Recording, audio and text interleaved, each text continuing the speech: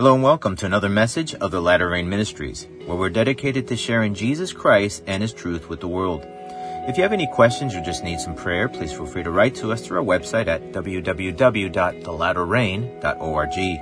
And also keep in mind that our English audio messages are available as podcasts through iTunes. You can look for us in the Apple iTunes Store under podcasts as the Latter Rain Ministries to subscribe. There are so many things out there that try to tell us what we should be doing with our lives. We are constantly bombarded through different media forms with all kinds of messages on how to supposedly make ourselves happy. Ads show people with smiles and laughter with the goal to sell you something, to make you think that you will be just as happy as the people in the commercial if you buy what they're trying to sell you. The world is full of stuff that will always come short of the purpose and meaning that God created you with. You are special and unique and capable through Jesus Christ to achieve unimaginable and eternal things. God can take you to places that you don't even have the capacity to dream of. We'll see today that you are made with a personal and specific design in mind to accomplish and achieve things that involve the here and now, but more importantly, the eternal. Stay with us for a few minutes as we look together into God's Word.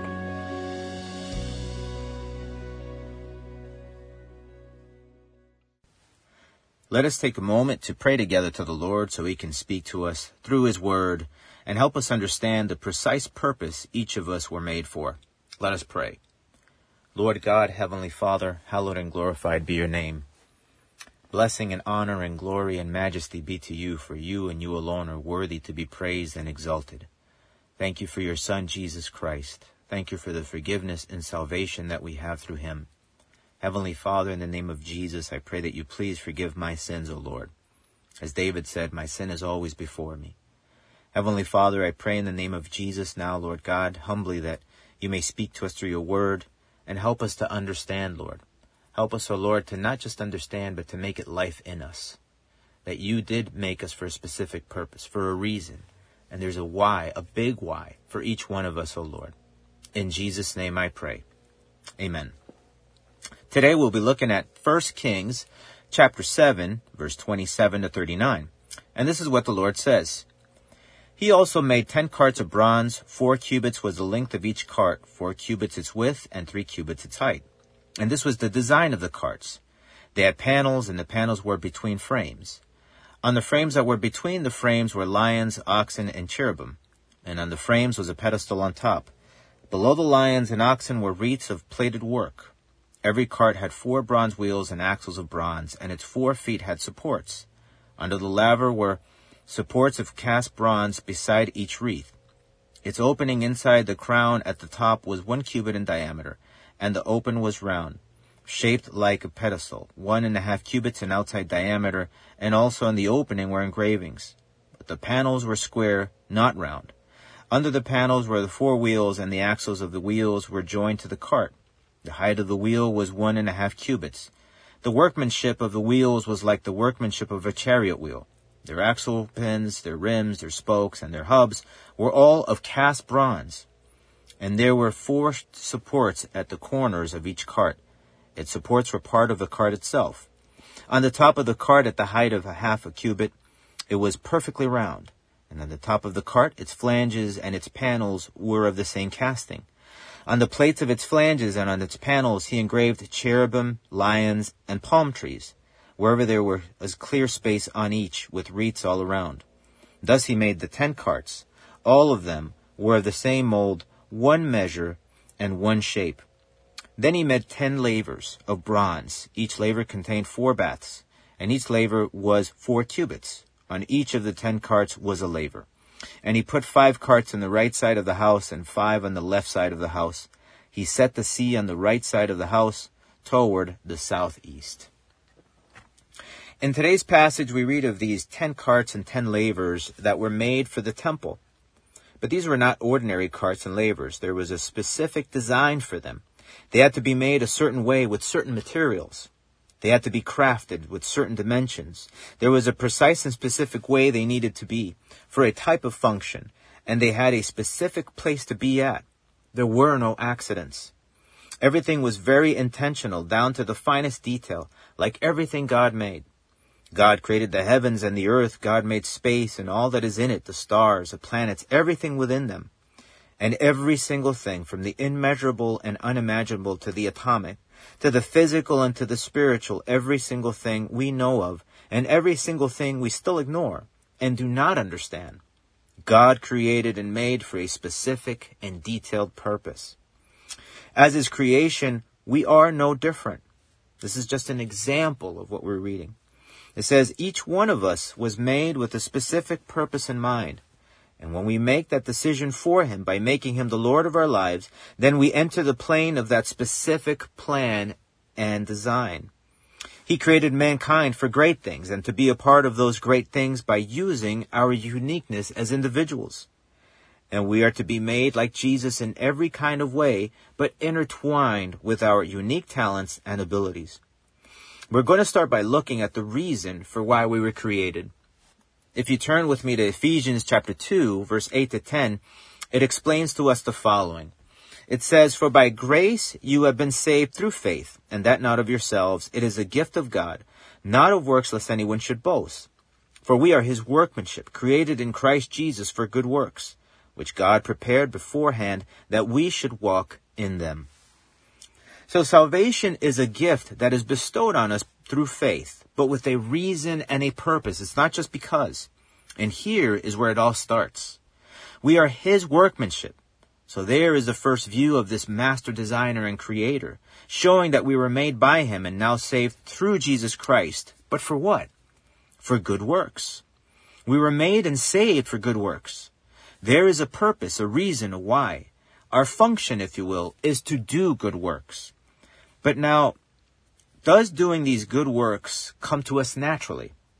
And the answer is, unfortunately, not. It does not. Like everything that is created, everything is dependent on its creator in one way or another. We need the Lord to accomplish these good works because they need to be done according to His instructions, not by doing things according to our own great ideas. So, for instance, through Christ, we need to purge out the bad things that are still in our lives. Because here is a very simple concept that is lost somewhere by many people.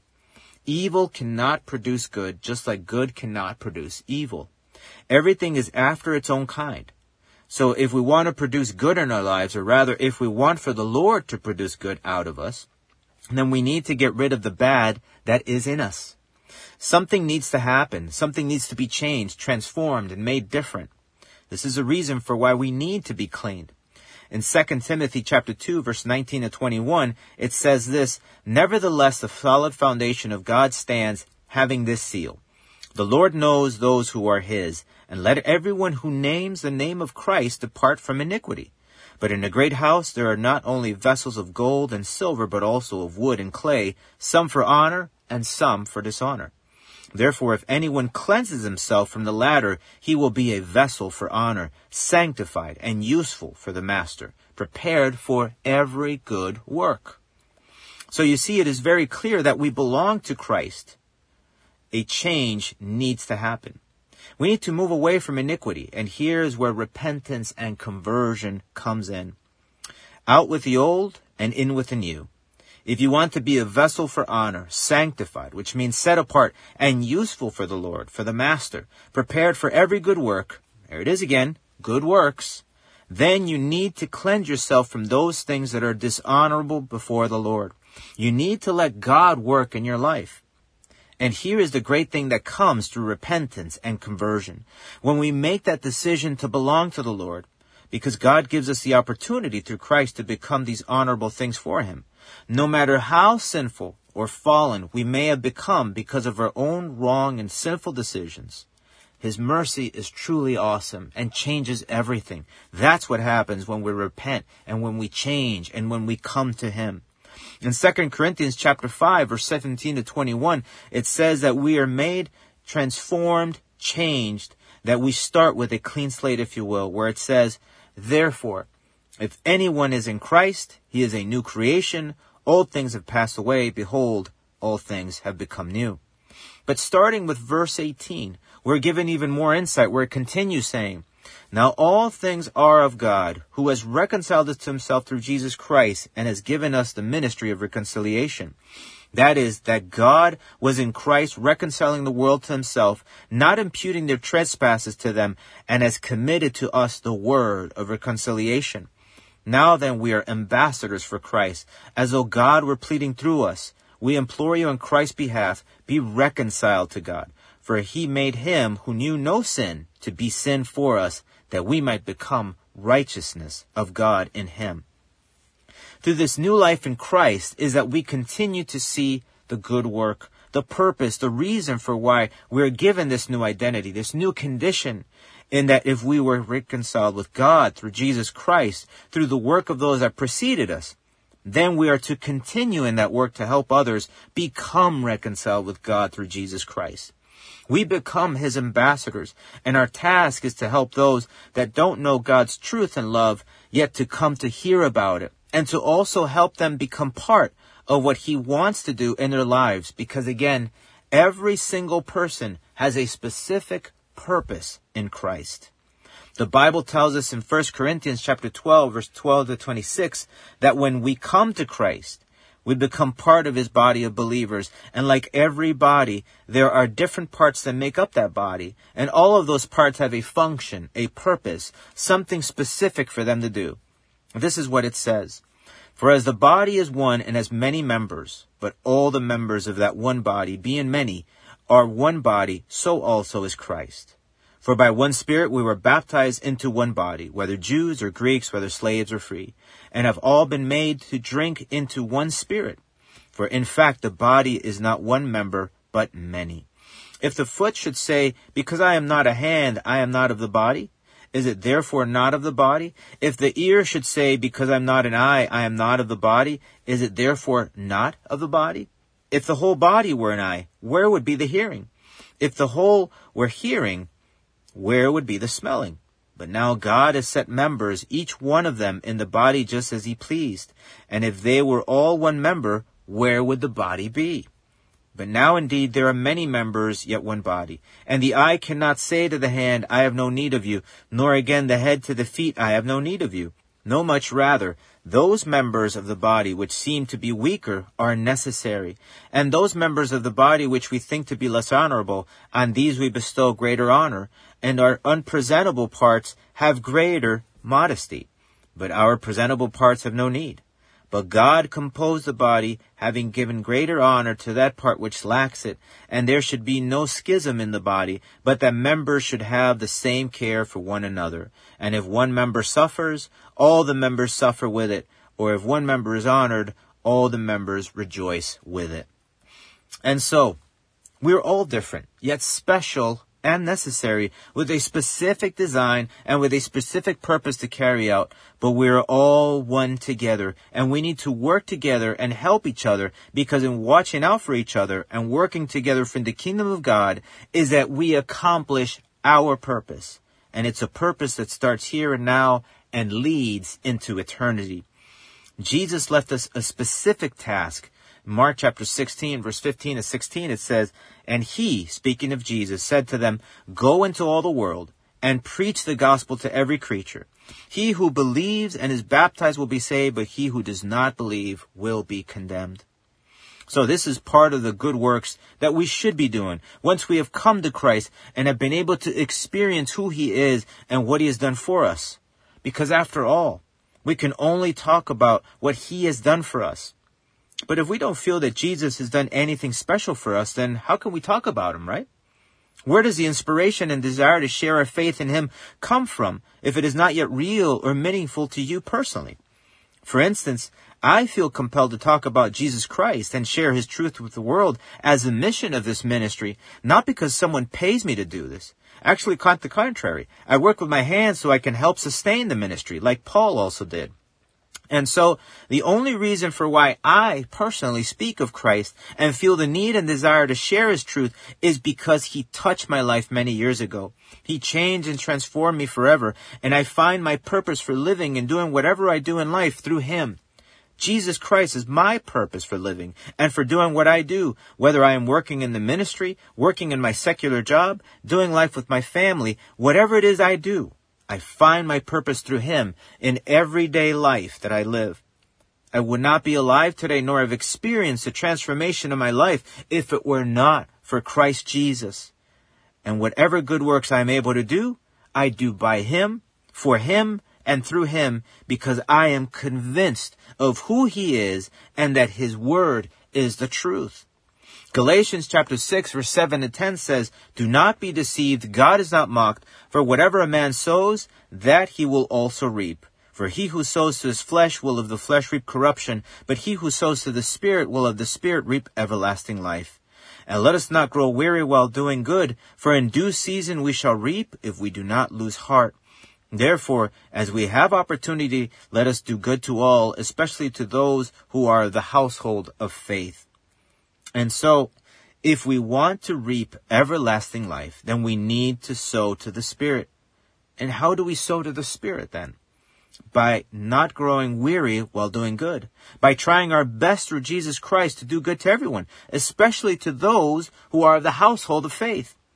And finally, Romans chapter 12, verse 1 to 2 tells us something very practical, explaining what should happen if we have come to experience God's salvation through Jesus Christ and know for ourselves that He is real. For it says, "I beseech you therefore, brethren, by the mercies of God, that you present your bodies a living sacrifice, holy, acceptable to God, which is your reasonable service. And do not be conformed to this world, but be transformed by the renewing of your mind, that you may prove what is that good and acceptable and perfect will of God." How does this bring it all together? You are special. You are unique. God made you for a specific purpose that can only be found in and through Jesus Christ. And He can mold you and change you so that you can come to fulfill that special, unique, and eternal purpose He has for you starting here and now. God does want to use you with your own unique talents and abilities so that you can grow and become what He desires for you to be, as well as help others through you so you can help them come to Him and also help them grow and become what God desires for them to become. And so, this is the way that God's cycle of grace and salvation is realized. But this is only talking about the here and now. There is much more after this. Things that we have yet to discover and that we know very little of, but they are there. We're told what is necessary to keep going, to walk by faith. The Bible makes assertions of peace, life, and happiness for starters. In Revelation chapter 21, it tells us this, "Now I saw a new heaven and a new earth. For the first heaven and the first earth had passed away. Also there was no more sea. Then I, John, saw the holy city, New Jerusalem, coming down of heaven from God, prepared as a bride adorned for her husband.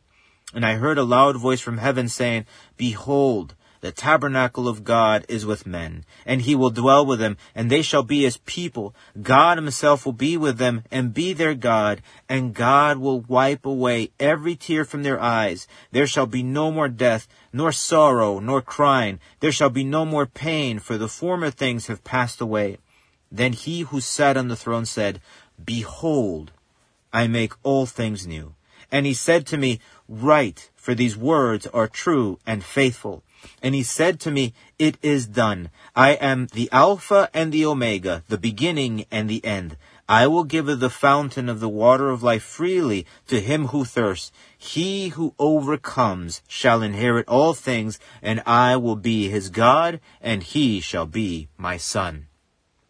The Bible also tells us in 1 Corinthians chapter 2, verse 9, where it says, But it is written, Eye has not seen, nor ear heard, nor have entered into the heart of man the things which God has prepared for those who love Him. The Bible gives us insight in that He will grant us positions of authority and power in the world to come, where we will be doing even greater things that cannot be imagined.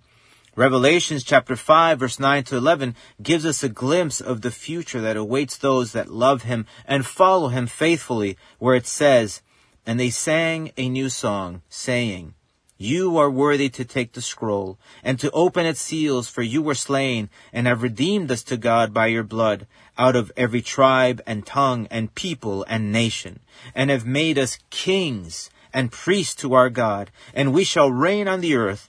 Then I looked, and I heard the voice of many angels around the throne, the living creatures and the elders, and the number of them was 10,000 times 10,000 and thousands of thousands. And so the implication that he has made us kings and priests imply roles of authority that involve responsibilities and duties. What will we reign and preside over? That part we don't know exactly. But I can guarantee you that it will be far superior to anything this world has to offer, because it will be spiritual and eternal, untarnished by sin and destruction, including our very beings, because we will have been transformed into the completed newness of God's resurrection. So this is very different to what some people believe, that we'll just be playing harps or something like that in eternity. The eternity that God has planned out for those who love him and remain faithful to him until the end of their physical lives is unimaginably wonderful. Each of us were created to be unique individuals with a very special and precise purpose, based on who we are and who we can become through Jesus Christ and the power of the Holy Spirit. There is a specific design for each of us. We are not accidents. We're not supposed to be a product of our environments. Through Jesus Christ, our hell-bound destiny was broken forever. We are completely free to break away from the patterns of sin and self-destructive behaviors. If we repent and convert from all of our sins, and if we truly make Jesus the Lord of our lives by following him faithfully, we can have a beginning with no end. We can discover the reason, the purpose, the why of our lives, and we can achieve the greatness that God desires for all of those that love him. We are only limited by how much we allow for God to work in our lives. The only question you need to ask yourself is, how much do I truly believe and desire to be a part of God's eternal purpose? I challenge you to make a decision for Jesus Christ today that will transform you forever. Let us pray. Lord God, Heavenly Father, I praise you and I worship you, O Lord, that you love us so much and that you desire so much for us. It's probably just hard for us to imagine, because we're limited by this world, this visible reality, if you will. But Heavenly Father, we need to understand that this all will go away someday, including our own physical lives. And the only thing that will remain is you and what you have created in eternity. And Lord, help us to understand that if we don't really grasp that concept and we really make it a part of our lives, that if we don't make you the Lord of our lives and that we live out your purposes, your reason, and if we don't allow you to work in our lives in a way that you can shape us and mold us and form us and transform us into what we need to be, Heavenly Father, then nothing good will really happen. And all that we will be doing today will only be good for today and now, and that's it. And there won't be anything later on for us. Heavenly Father, help us to understand that we need to try to grasp the whole picture, not just the here and now. Help us, O Lord, to be able to see things through your eyes, through your vision, through what you are looking at, Lord God, and not through the way that we see things. Help us, O Lord, in Jesus' name. Amen. Please feel free to join us again next time as we continue looking into God's Word together. If you would like to write to us, you can do so through our website. Our web address is www.thelatterrain.org. The Latter Rain Ministries is a self-supporting Christian ministry dedicated to sharing Jesus Christ and His truth with the world. The Lord is near. May God bless you.